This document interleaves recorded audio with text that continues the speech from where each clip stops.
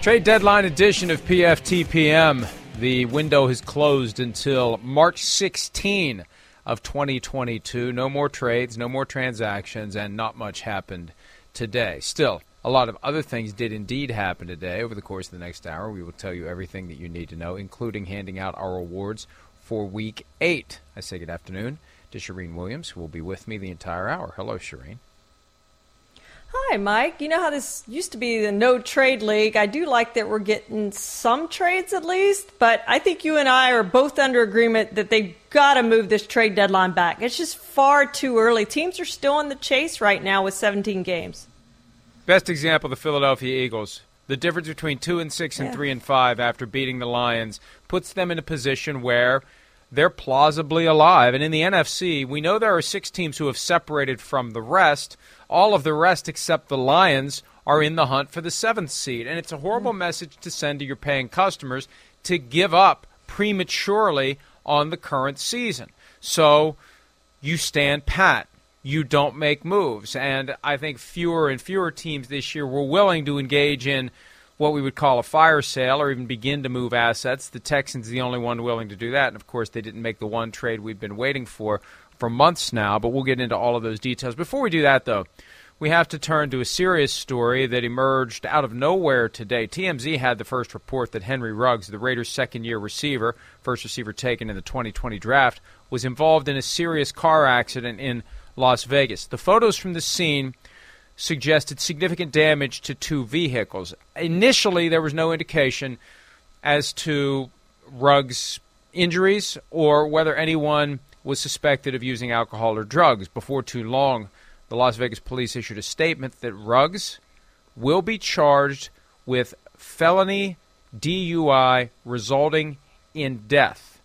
One of the participants in that collision, the driver of the other car, the car that was allegedly rear-ended by Ruggs' Corvette, died. The Toyota RAV4 was actually on fire. They found the deceased inside the vehicle after the fire was put out, and Ruggs will be charged with felony DUI resulting in death. That is a Class B felony under Nevada law with prison time between 2 and 20 years. We don't know any details about blood alcohol level, whether there was some other substance at play. All we know is the police learned enough initially to come to that conclusion. Usually it doesn't happen that quickly. I remember with the Britt Reed situation, it took a couple of months before he was charged. So whatever they found, whatever they concluded, whatever they decided based upon the initial information led them to decide that there will be a charge. Now, it's not formal yet, but for the police to say that so quickly, it must tell me they have a pretty strong reason to believe, Shireen, that there was some sort of impairment.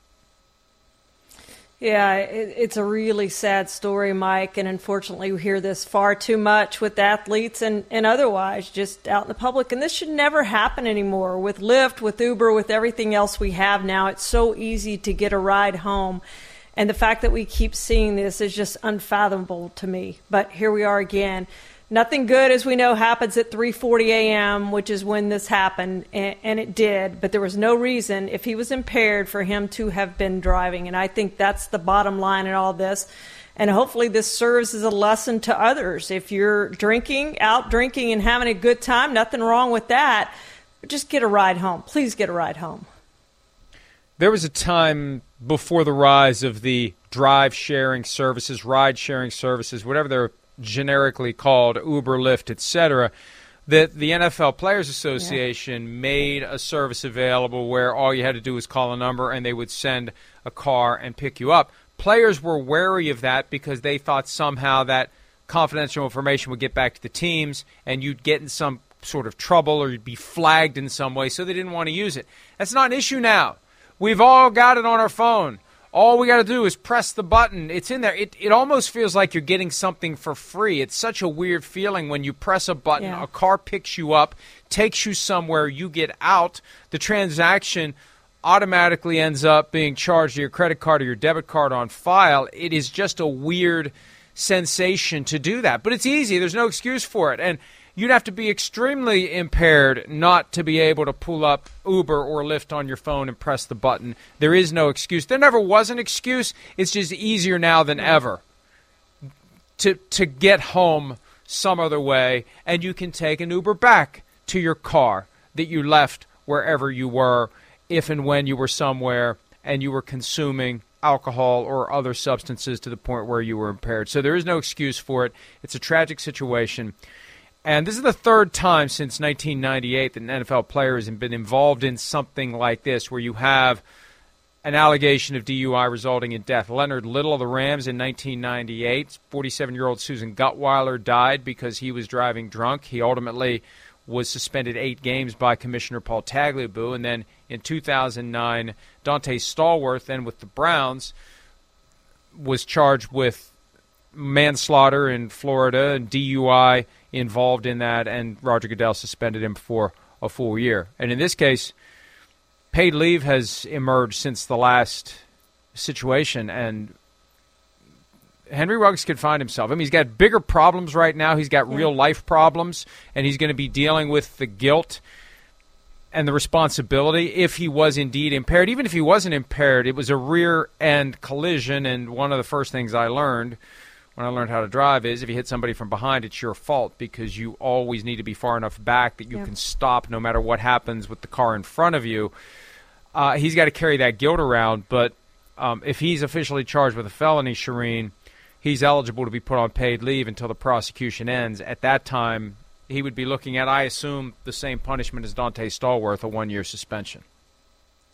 And I'll go back, I'll add 2 others to your list, Mike, both Cowboys. Dwayne Goodrich, who spent a good amount of time in jail for his, and also we can't forget Josh Brent, who killed a teammate while driving drunk. And unfortunately, whatever, Dwayne Goodrich has turned his life around and went back to the University of Tennessee, got his degree, and has been speaking. He's on the speaking tour and says he's doing it for his victims. And he speaks to college teams, he speaks to NFL teams, and I would like to see and I don't know what they do, but I would like to see every NFL team bring in a Dwayne Goodrich and have them speak to the team about what he went through and how his life changed, and more importantly, how the lives of others changed. They will never come back, and he talks openly about that. And the weird thing about this, Mike, is Henry Ruggs' celebration is he holds up 3 fingers. And the reason he holds up 3 fingers is because his former teammate, Rod Scott, died in a car accident, and he wore number 3. So he holds up those 3 fingers whenever he celebrates. So he, as much as anyone, should know about car wrecks and what they can do and not driving drunk. And yet, here he is in this situation, and we'll see what happens to him. We've seen some guys come back and play after this, Leonard Little being the case. Others have not, Dwayne Goodrich being the case. So I would like to see, if somebody truly is driving drunk, I would like to see their career be over. But I know that sometimes guys are too talented and they get 2nd, 3rd, 4th chances in the NFL like Leonard Little did. Yeah, Josh Brent's career basically ended. He was not in pads for 18 months, and eventually he had a suspension on top of everything else of 10 games, and I don't know that he ever actually played again after that. If he did, he didn't play for very long. But this is a serious moment for the NFL, and it is an occasion for everyone. And I guess we need a reminder from time to time, because as time passes, you have a new evolution or rise of young people who didn't know about it, who haven't had an experience like that really wakes them up and serves as a real-life reminder of what can happen. And I think everyone in the NFL should see this as the ultimate proof and indication and encouragement to, number one, not put yourself in that situation at all.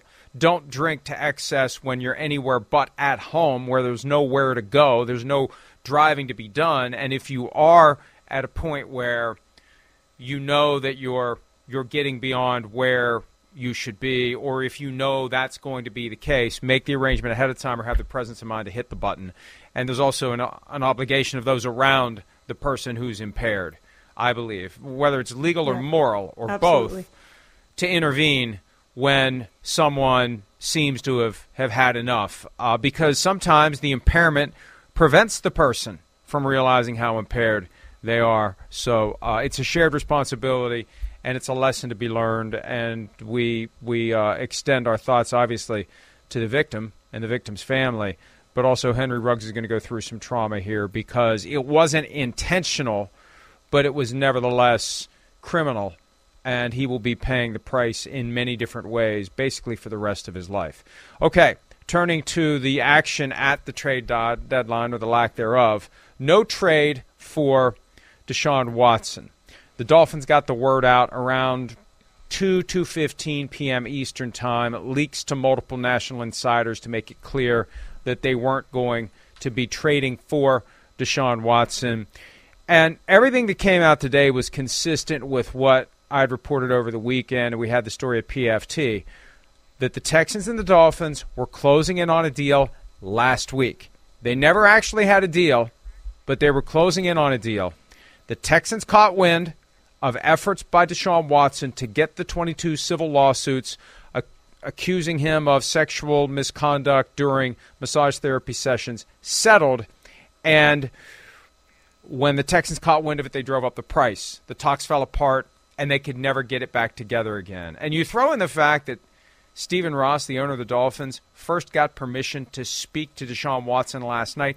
That is not enough time to thread all of the needles. That is not enough time to land all the planes, because it's not just Texans and Dolphins coming to a deal. It's Watson making sufficient progress toward settling the cases so the trade can be done. And it kind of occurred to me late last week, Shireen, there's too much that needs to be done to land the plane. And when you're dealing with two franchises that have a track record of dysfunction, that dysfunction can get in the way of landing the plane. Yeah, it's such a complicated deal, and throw in to that Deshaun Watson's no trade clause, and it makes it even more complicated, Mike. I have two questions actually for you. The first one is, do you think the price goes up or down now? Because obviously there could be more suitors in the offseason. But second, how does this play out? Because we don't think he would have been, we don't know for sure, but we don't think he would have been put on the commissioner exempt list. But now does he get suspended for 2022? So is he going to miss not only all of this year, but part of next year? Well, and you know what? Before we even get there, there is a risk, small as it may be, that Deshaun Watson shows up tomorrow and says, "Put me in, coach, I'm ready to play." Right. I don't think that'll happen. And they can't be forced to play him, but they can be forced to let him be present, to work out in the facility, to practice with the team, and potentially get injured at practice or in the facility or doing whatever it is that he's doing as a full-fledged member of the team. You cannot put a guy on paid leave unless he's okay with it. This is the Terrell Owens rule from the 2006 CBA. Yeah. And at one point, Steve McNair had to file a grievance to prevent the Ravens from locking him out of the facility when they were trying to trade him, and they wanted him to not be at risk of getting injured in the building. So he could show up. But assuming he doesn't, and he continues to get the balance of his $10 million salary for the rest of the year, that's when we see where we stand in March. And as we know, deals can be negotiated weeks in advance of the March 16 opening of the trade window. In theory, somebody could do a deal with the Texans tomorrow for March 16.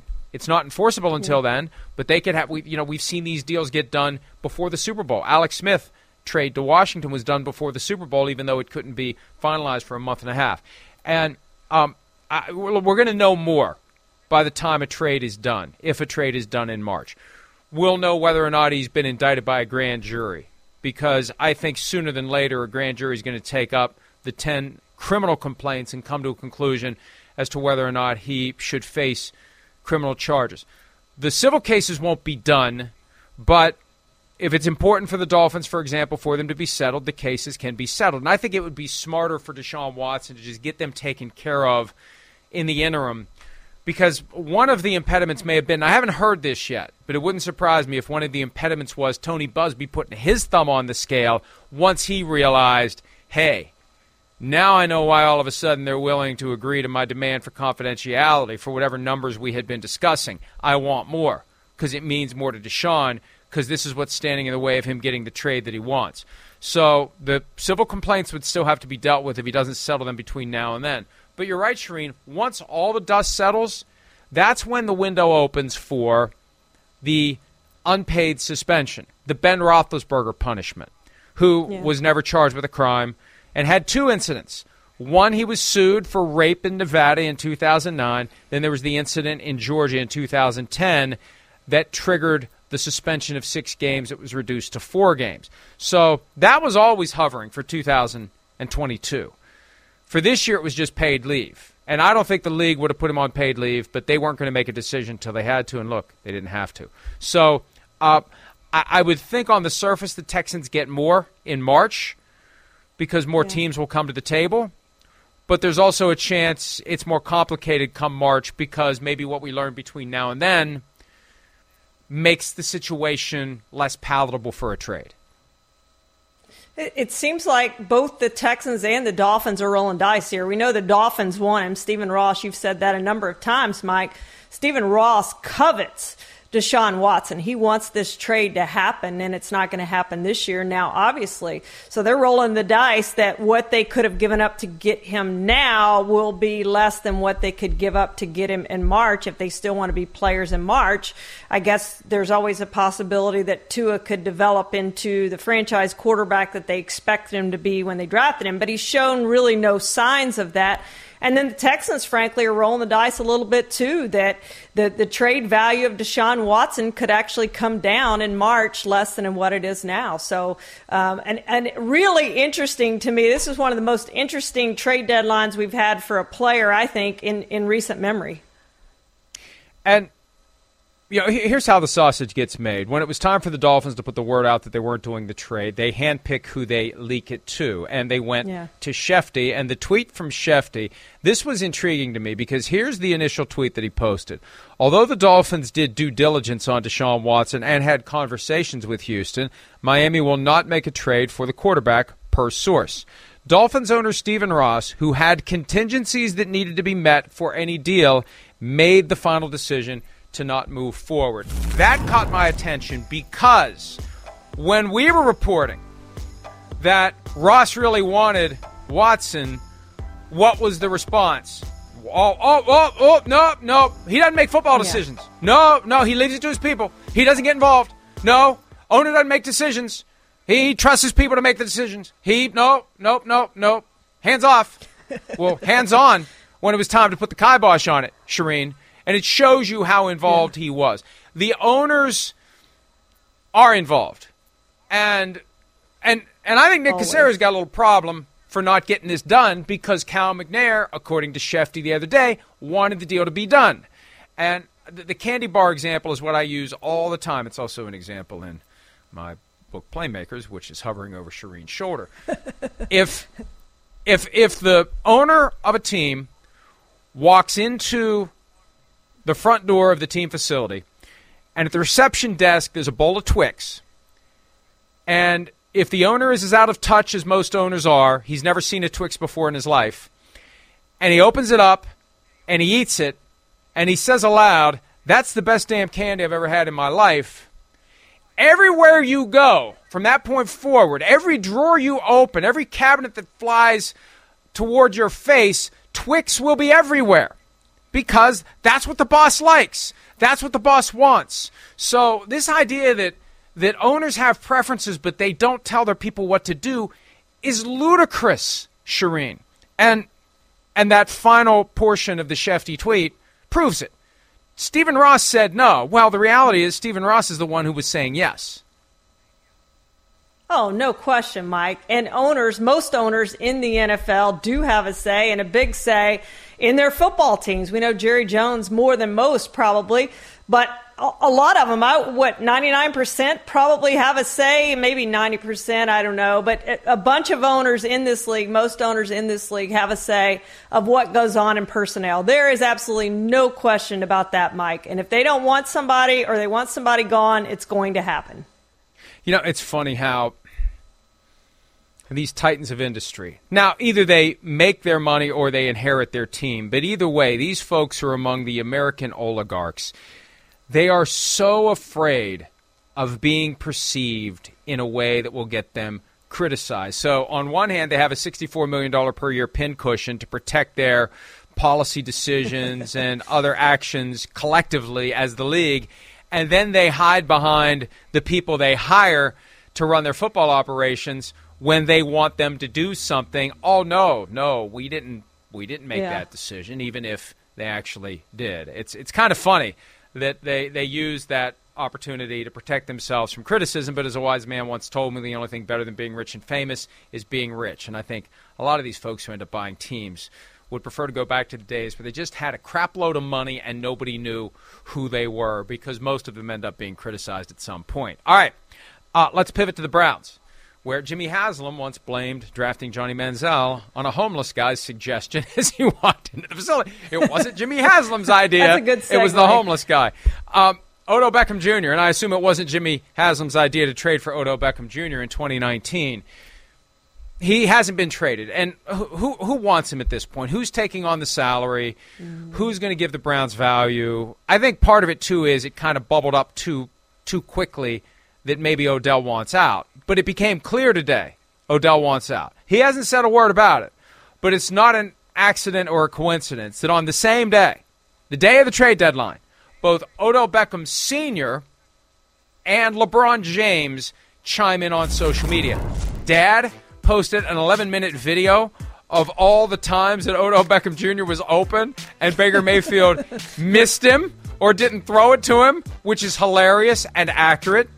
And then LeBron James tweeted, basically, free OBJ. And they're friends. This isn't some random NBA player who happens to be a fan of Odell Beckham Jr. They're friends. They have a relationship. So I think this was Odell Beckham Jr.'s way of getting out there what he wants.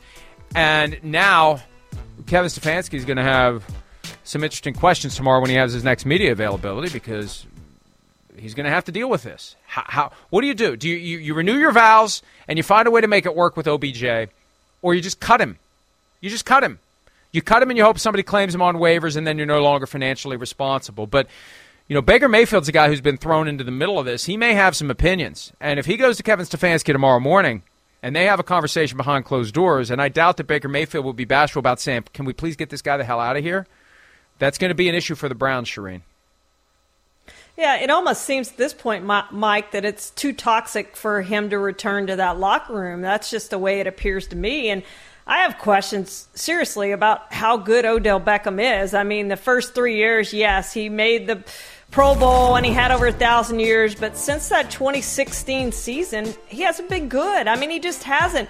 And you talk about not throwing to him. I mean, the criticism in 2019 was they tried to force the ball into him every single play. Baker targeted him 133 times and he had only 74 catches, and it was stop targeting Odell Beckham. And then last year, what happens? He has the torn ACL. He leaves. They make the postseason. So at this point, I think it's clear. I think they have evidence from last year that this is a team that's better off without Odell Beckham. So at this point, you cut your losses, say goodbye. We didn't get anything for him. So what? Hopefully somebody picks him up on waivers. And remember when somebody asked Baker Mayfield after the Week 7 injury that ended Odell Beckham Jr.'s season last year, he was actually trying to make a tackle after an interception when it happened. Mayfield got salty about the idea that they're better off without Baker Mayfield, and they ended up being better off, or without Odell Beckham, and then ended up being better off without him. I think back to the game against the Cowboys Week 4 of last year. That was when Kevin Stefanski made a concerted effort to involve Odell Beckham Jr. in the offensive game plan, because there's two ways to get the ball in the hands of a playmaker. One, you have him run his route, and you hope that his number is called in the progression and the ball is successfully delivered to him down the field. And I think in 2019, undue pressure was put on Baker Mayfield under the Freddie Kitchens regime to get the ball to OBJ. Jarvis Landry was chiming in on that. It was a constant thing because Beckham genuinely believed, number one, we're losing, and number two, I'm not getting the ball, so number three, if I was getting the ball more, we'd be winning. When Stefanski arrived early on, he did, and I've got the stats up here. Beckham had 2 rushes for 73 yards and a touchdown against the Cowboys. He had 5 catches for 81 yards and 2 more touchdowns. One of them was thrown to him by Jarvis Landry. And you don't have to just hope the guy gets open. You can do bubble screens, jet sweeps, put him in the backfield and hand it off to him or toss it to him.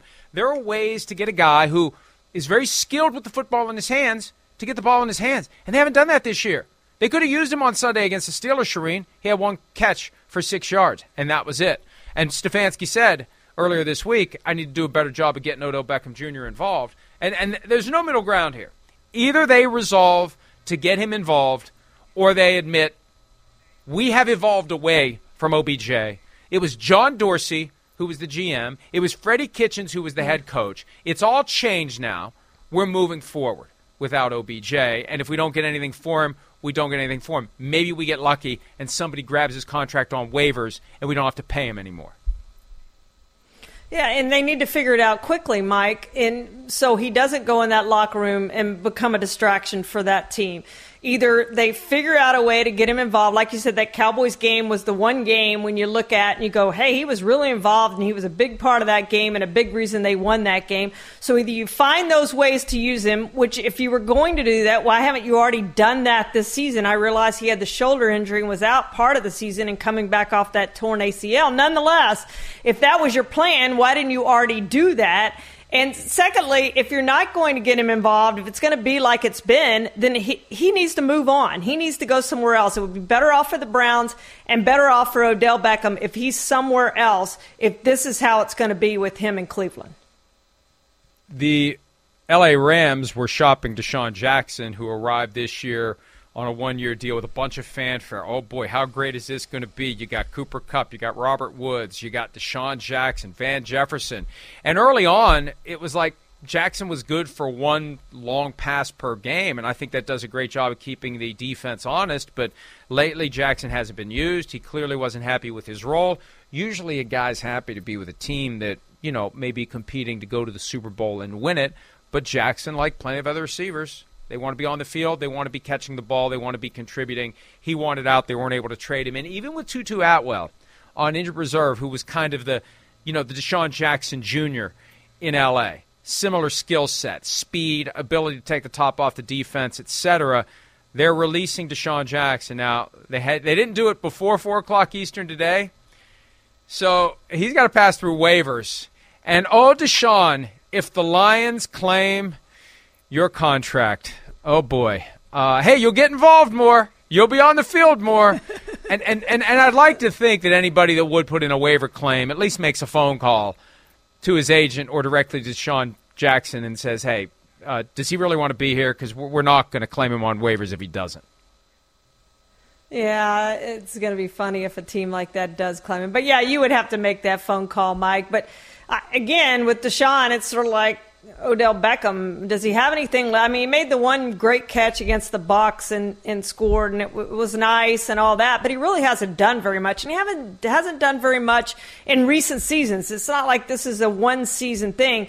But I could see a team, if, let's say, he clears waivers, a team like the Chiefs, or maybe they even take him on waivers, I don't know. But a team like the Chiefs, we talked a lot about they need that Sammy Watkins in their offense that they don't have, and Josh Gordon hasn't been that guy. Maybe a team like that steps in and says, hey, we'll roll the dice and take a chance on Deshaun Jackson helping us out for the rest of the year. And he'd go to a team like the Chiefs or somebody else, whoever it happens to be, and play for a contending team like that's going to use him. There was a trade that happened earlier today, and we saw this one coming because Melvin Ingram wanted out of Pittsburgh. Now, he signed there in the offseason, and he was great insurance for the Steelers while T.J. Watt was holding in. Ingram got a lot of reps. Got a lot of opportunities in the preseason, but then TJ comes back, and Ingram's not happy, and he got traded to the Kansas City Chiefs today. I'll paraphrase what Mike Tomlin said, and he said this before. We'd rather have volunteers than hostages. And it sounds good, but every time I hear him say that, Shireen, the first thing I think is, does that mean you're never going to draft another player again? Because they're not volunteers. Maybe they wanted to play for somebody else. Do you call them up and say, do you volunteer to play for the Steelers before you draft them? No.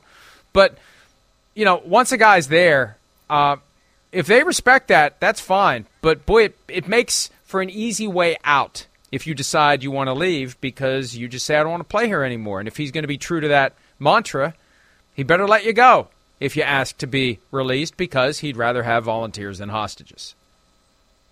Yeah, no question, Mike. If you're unhappy there, just say you're unhappy and you want to leave. And apparently the Steelers will grant your wish. But I think Melvin Ingram still has something left in the tank. And I think this was a really good trade for the Chiefs. They're second lowest in the league in sacks. They only have 11 in 8 games. They need help. I know Frank Clark missed the 3 games and starting to get healthy and all of that.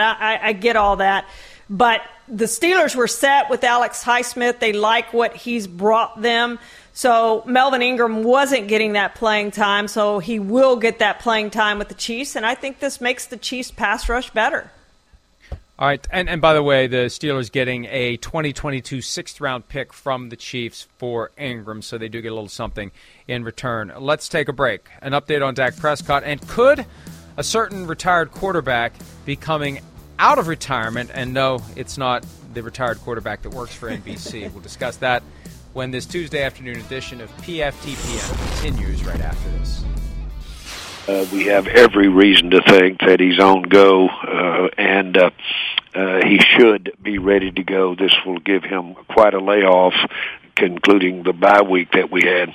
So we have every reason to think that he'll be on the field for us this week. But we should take a look at it and engage how he's responding.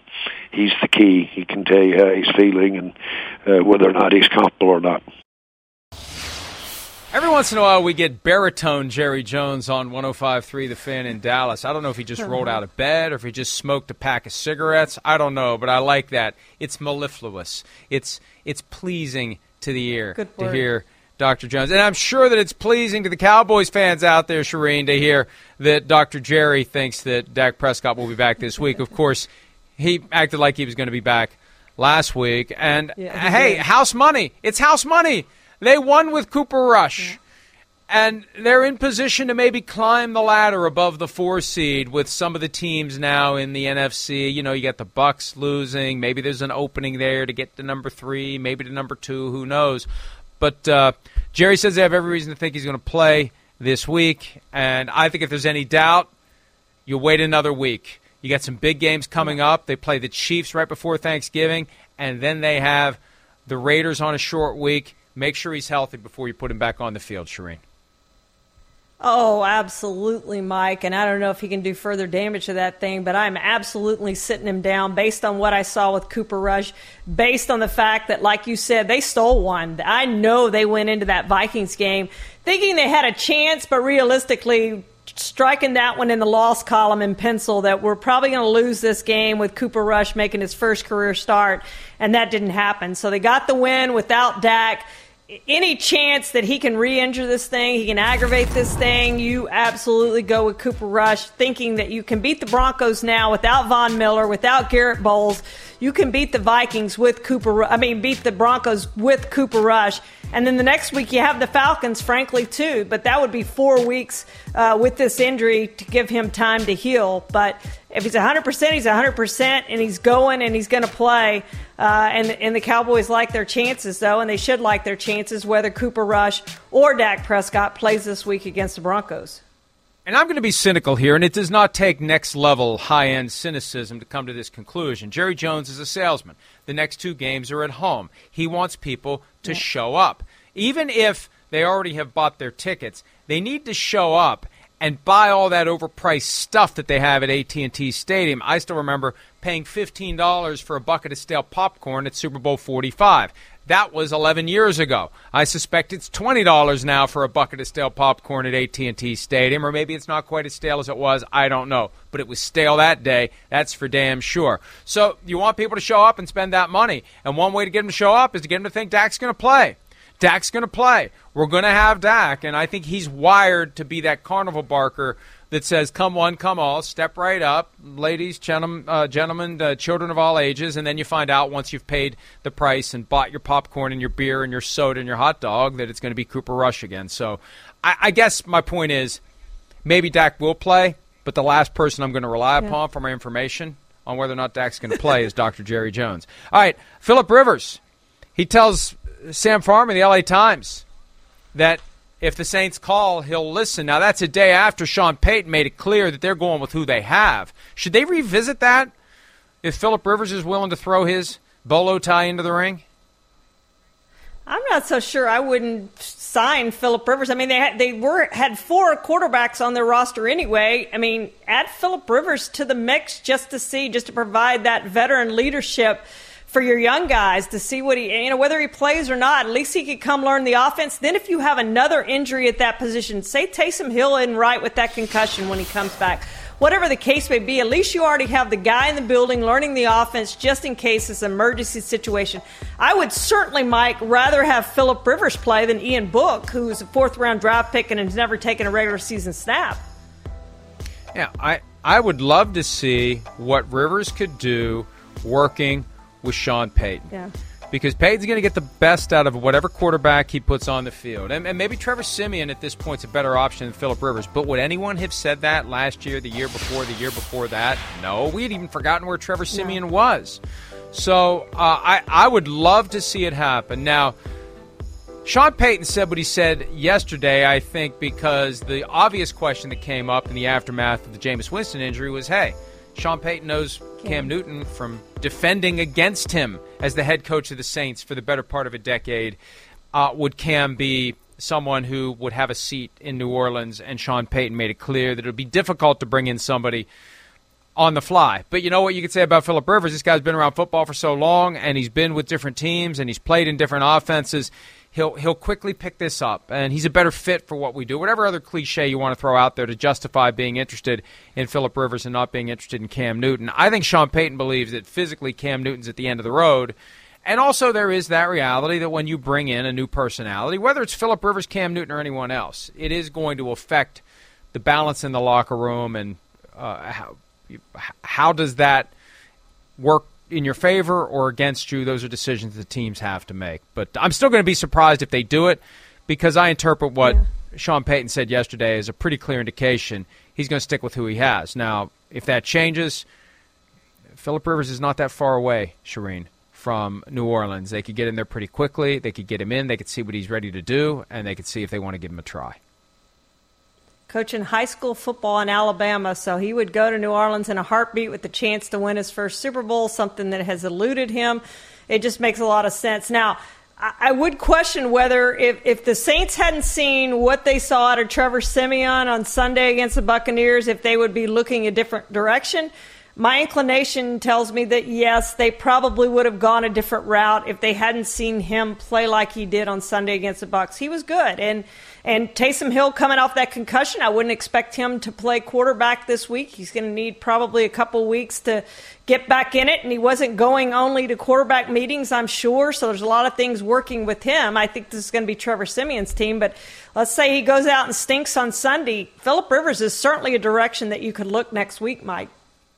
Falcons at the Saints this weekend when Week 9 Sunday arrives. Week 8 awards coming up next. MDS joins us, and we'll hand out our non-hardware hardware for Week 8 right after this on this Tuesday edition of PFT. I'm just curious if you could clarify kind of your stance on where you are when Zach is back healthy, and is he the starting quarterback when he is healthy? You know, that's you guys are awesome. Yes. Come on, Cosbag. I expect this out of Rich. The rest of you guys, no, I'm playing. Listen, the reality, guys, like hypothetical, I can be the next Vince Lombardi. I mean, it's the reality is Mike played a really good game. We got a really short turnaround. We got to get ourselves going. And the whole hypothetical thing, the focus is on this moment. Zach getting healthy is always at the forefront of our mind, but at the same time, guys, you know, and again, it's a hypothetical. You just take the days as they come. I mean, that'd be the best thing I can answer. I mean, if everything goes according to plan and Zach comes back and he's healthy, we'll address it when we cross that bridge. Amazing number of folks in New York want Mike White to continue to play quarterback based on one game. But that's how it goes sometimes in New York. MDS is with us now. We're ready to hand out the awards from Week 8 of the 2021 season. MDS, you're away with Offensive Player of the Week. You heard Robert Saleh. Mike White is my man. He joined Cam Newton as the only quarterbacks in NFL history to pass for 400 yards in their first career starts. It was also the Jets' first 400-yard game since Vinny Testaverde had one 21 years ago. There's a long list of Jets quarterbacks who never passed for 400 yards in a game. Guys like Mark Sanchez and Geno Smith and a whole bunch of others since Vinny Testaverde. But I thought White looked poised. He didn't get shaken by a couple of early interceptions that really weren't his fault. I still doubt White is actually going to be the starter once Zach Wilson is healthy. But for one game, I think he played as well as they possibly could have hoped for. We had something called Tight End Day a couple weeks ago. I think that last Sunday should have been Backup Quarterback Day, and I think we all have backup quarterbacks on our list here. I picked Cooper Rush. Nobody expected him to do what he did against the Vikings in his first career start. And frankly, my question is, if he was this good, passing for over 300 yards, 325 yards, 2 touchdowns, why didn't the Cowboys use him last year when they started Andy Dalton, Garrett Gilbert, and, for God's sake, Ben DiNucci in that horrible game against the Eagles last year? Why didn't they start Cooper Rush, Mike? Yeah, that's a great point, and maybe they wish they had in hindsight, but I don't think anybody would have made a difference last year because the team wasn't nearly as good overall as it is this year. The Seahawks not as good this year as they were last year, but, they looked so bad last Monday night against the Saints. They had 6 days to turn it around to host the Jaguars. The Jaguars had 2 weeks to get ready. The Jaguars were coming off of their first win of the season, their first win in 20 games. I thought Geno Smith and company would have trouble. Geno Smith proved me wrong. 20 for 24, 195 yards, a pair of touchdowns, a 128.3 passer rating. He had a touchdown on the ground as well. Connected with Tyler Lockett 12 times for 142 yards. And I know it was just the Jaguars, but everything about that situation pointed toward an upset. The line was only 3 points. People sensed that the Jaguars were in position to potentially make it interesting, and the Seahawks slammed the door in their faces thanks to Geno Smith, so I got to give him some credit. All right, Defensive Player of the Week. MDS, who do you have? Well, I'll stay in Seattle and go with linebacker Bobby Wagner. He's 31 years old and maybe on the downside of his career, but I've been impressed with how he and the Seahawks defense have stepped up to keep them competitive since Russell Wilson got hurt. In that blowout win over the Jaguars, Wagner was credited with 14 total tackles. Wagner has played every single defensive snap for the Seahawks in every single game this season. He's playing at a higher level than I think most people expected from him at this point in his career. And the Seahawks defense was really bad early in the season, but I think Bobby Wagner has kind of led the way in getting this Seahawks defense playing a little bit better. I'm going to go with Adrian Phillips. And, he spent 2014 to 2019 with the Chargers, played 66 games with them, then left to sign with the Patriots. He's now 2-0 against his former team in 2 years, and he turned in a magnificent game. 2 interceptions turned into 11 points for the Patriots in that game. For his first touchdown in 8 NFL season, he had the pick 6. He already has 3 picks this year. That's the most in a single season in his career, Mike. And I am going to go with Randy Gregory, the Cowboys defensive end, who was caught in the gears of the substance abuse policy for a long time. He's one of the guys who got forgotten, frankly, by the league and the union in early 2020 when they revamped the substance abuse policy, and it was Randy Gregory, Josh Gordon, Martavis Bryant, Justin Blackmon, who we've heard was trying to get back in.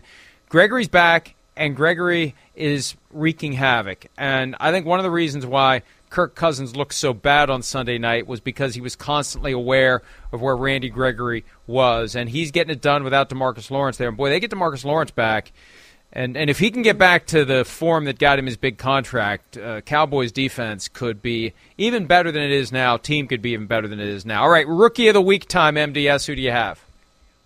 I have 49ers running back Elijah Mitchell, who ran for 137 yards against the Bears and gave me another opportunity to talk about one of my favorite subjects, which is if you're going to draft a running back, it needs to be late in the draft. The 49ers traded up in the 3rd round to take running back Trey Sermon. Then they took Mitchell in the 6th round, and Mitchell has significantly outplayed Sermon this year. Mitchell had a big game against the Bears, who, by the way, had their own rookie 6th-round running back in Khalil Herbert. It is those late-round picks where value is found at the running back position, and Elijah Mitchell is just the latest running back to demonstrate that. We don't pick many defensive players for our Rookie of the Week, but when we do, the one name stands out, and that's Micah Parsons. And I think you can probably, barring injury, write his name for Defensive Rookie of the Year. He's playing just like it. The 12th overall pick. He was upset about the way he played against the Patriots. He came back. He had 11 tackles, 4 tackles for loss, and a quarterback hit against the Vikings. He was magnificent. He was a big reason that the Vikings only had 278 yards, a big reason that Dalvin Cook had only 78 yards on 18 carries. He played 97% of the snaps. The Cowboys have invested a whole lot in that linebacker position, and he has been the best one of all those guys they have drafted high up in the draft. He's terrific. He's going to be an all-pro player, it looks like, in the future, Mike. You know, even though the 49ers beat the Bears on Sunday, Justin Fields was sufficiently good to make 49ers fans, I believe, and of course they don't like it when we say it, but I believe they're worried that they got the wrong guy. And the one play that reminded me of former 49ers quarterback Steve Young running through the Vikings defense, it was actually 33 years almost to the day. 10/30/88 was Young, 10/31 2021 was Justin Fields running around and through and creating that moment where you're like, hey, maybe this guy is going to be pretty good. All right, last topic, Coach of the Week, MDS. Who do you have? Packers coach Matt LaFleur had, I thought, his single best game from a game planning and play calling perspective when you consider what a good opponent they were up against in Arizona and how ravaged by injuries the team was. LaFleur is now 33-7 in his first 40 regular season games as a head coach. That's the best start ever in the Super Bowl era. And, you know, when we posted that at PFT, some of our commenters were saying things like, oh, any coach could win with Aaron Rodgers. Well, guess what? The year before Matt LaFleur got there, Aaron Rodgers started all 16 games, and the Packers went 6-9-1. I think if Rodgers ends up playing for another coach next year, he may find that the grass is not greener away from Green Bay. I'm going to go with Sean Payton / Dennis Allen, and I tried to go with one or the other, but both of them were too important to that victory over the Buccaneers. And they figured out Tom Brady in the regular season, 3-0 now against him, and none of those games have been close. They lost Jameis. Trevor Siemian comes in, and Sean Payton does what Sean Payton does. He helps the quarterback be his best, and we saw that with Trevor Siemian. And then Dennis Allen, with what he's doing with that Saints defense, has been unbelievable. You think just back a few years ago, Mike, we were all talking about how terrible that Saints defense is. It's not terrible anymore. It's really carrying this team. And, you know, for whatever reason, Dennis Allen has received little or no consideration for another head coaching opportunity after he flamed out fairly quickly with the Raiders. But he stabilized the Saints defense, and his name never comes up. Never. It just never comes up. It's amazing to me that it never comes up at all. And, you know, Mike Shanahan was a failed Raiders head coach who went on to do pretty good things when he got his second chance. Maybe Dennis Allen gets one at some point. My coach of the week, Mike LaFleur, not Matt LaFleur, but Mike LaFleur, the offensive coordinator of the Jets, putting together the game plan that fueled, to go back to where we started, Mike White's performance. And Mike LaFleur quietly went up to the booth, had been on the sidelines, decided to go up to the booth, and apparently it worked because he helped work Mike White to that 400-yard passing effort, only the second time, as MDS mentioned, in league history. All right, we're going to take a break. MDS, thanks as always for joining us. When we return, we crack open the PFT PM mailbag. We'll be back to wrap up this Tuesday edition of PFT PM right after this. Hey, it's Von Miller. I just landed in L.A. I'm a Los Angeles Ram. I'm ready to get to it. Let's go. Von Miller, we're number 40 for the Rams with the permission of the family of Elroy Crazy Legs Hirsch. Even though the number isn't retired, Von still reached out because the number hadn't been issued apparently since 1960. So Von will wear number 40, the number he wore wherever he went to college. I'm not quite sure where that is. Time to open the PFTV mailbag. Jason Foote asks, who is the most likely to take a snap over the remainder of the 2021 NFL season? Cam Newton, Phillip Rivers, Deshaun Watson, or Colin Kaepernick? Shireen, who do you think? I think there's only two on that list. I'm going to go with Phillip Rivers just because of what transpired today, but I don't think any of these four players are going to take a snap this season. I'm going to say Phillip Rivers as well. Look, Cam Newton's been available. It's been known that he's available for half the season. The phone rang once with the Seahawks. Now, he wasn't vaccinated at the time, and I think he realized I better be vaccinated to be ready to go when the call comes. But I think it's very telling. If the Saints don't want him and the Saints know him, that's a concern. If I'm a coach with another team that never really had to deal with him in his heyday, I'm thinking if Sean Payton didn't want him, maybe I shouldn't either. I agree with you. It's Phillip Rivers. King Ragnar, is your sense that regardless of where the season goes, Vikings ownership will wait until the season ends to terminate Mike Zimmer, Shireen? Well, they had their bye week last week before they played the Cowboys, so I think it's likely that he at least makes it through the season. They'll see how they finish up. As you've said, that final wild card spot is wide open. The Vikings are still in the hunt for that, but they need to turn it around quickly. There's a Thursday night game coming up against the Steelers in December, so there's a mini-bye there if they'd want to do it. But look, they're going to be in it until the very end. That seventh spot in the NFC has 9 teams that are still very much alive, and I'd say 6 or 7 of them, 5 maybe at the minimum, will be very alive for it. And maybe the Vikings find their way into the 7th seed where they get obliterated in the wild card round. I wonder if that's enough to save Mike Zimmer at this point, Shireen. Get to the playoffs. Yeah. And lose decisively to the number 2 seed. Do you think that saves him? No, I don't. I think he needs more than that at this point, Mike, and maybe they just blow this thing up and start over. And that raises the question of whether or not Rick Spielman, the GM, is in trouble. And what also comes into play here, the Wilfs don't live in Minnesota, and there is benefit to having an owner who shows up every day. Although for some owners, maybe it's better if they didn't. That's it for today. We'll see you tomorrow. Have a great evening.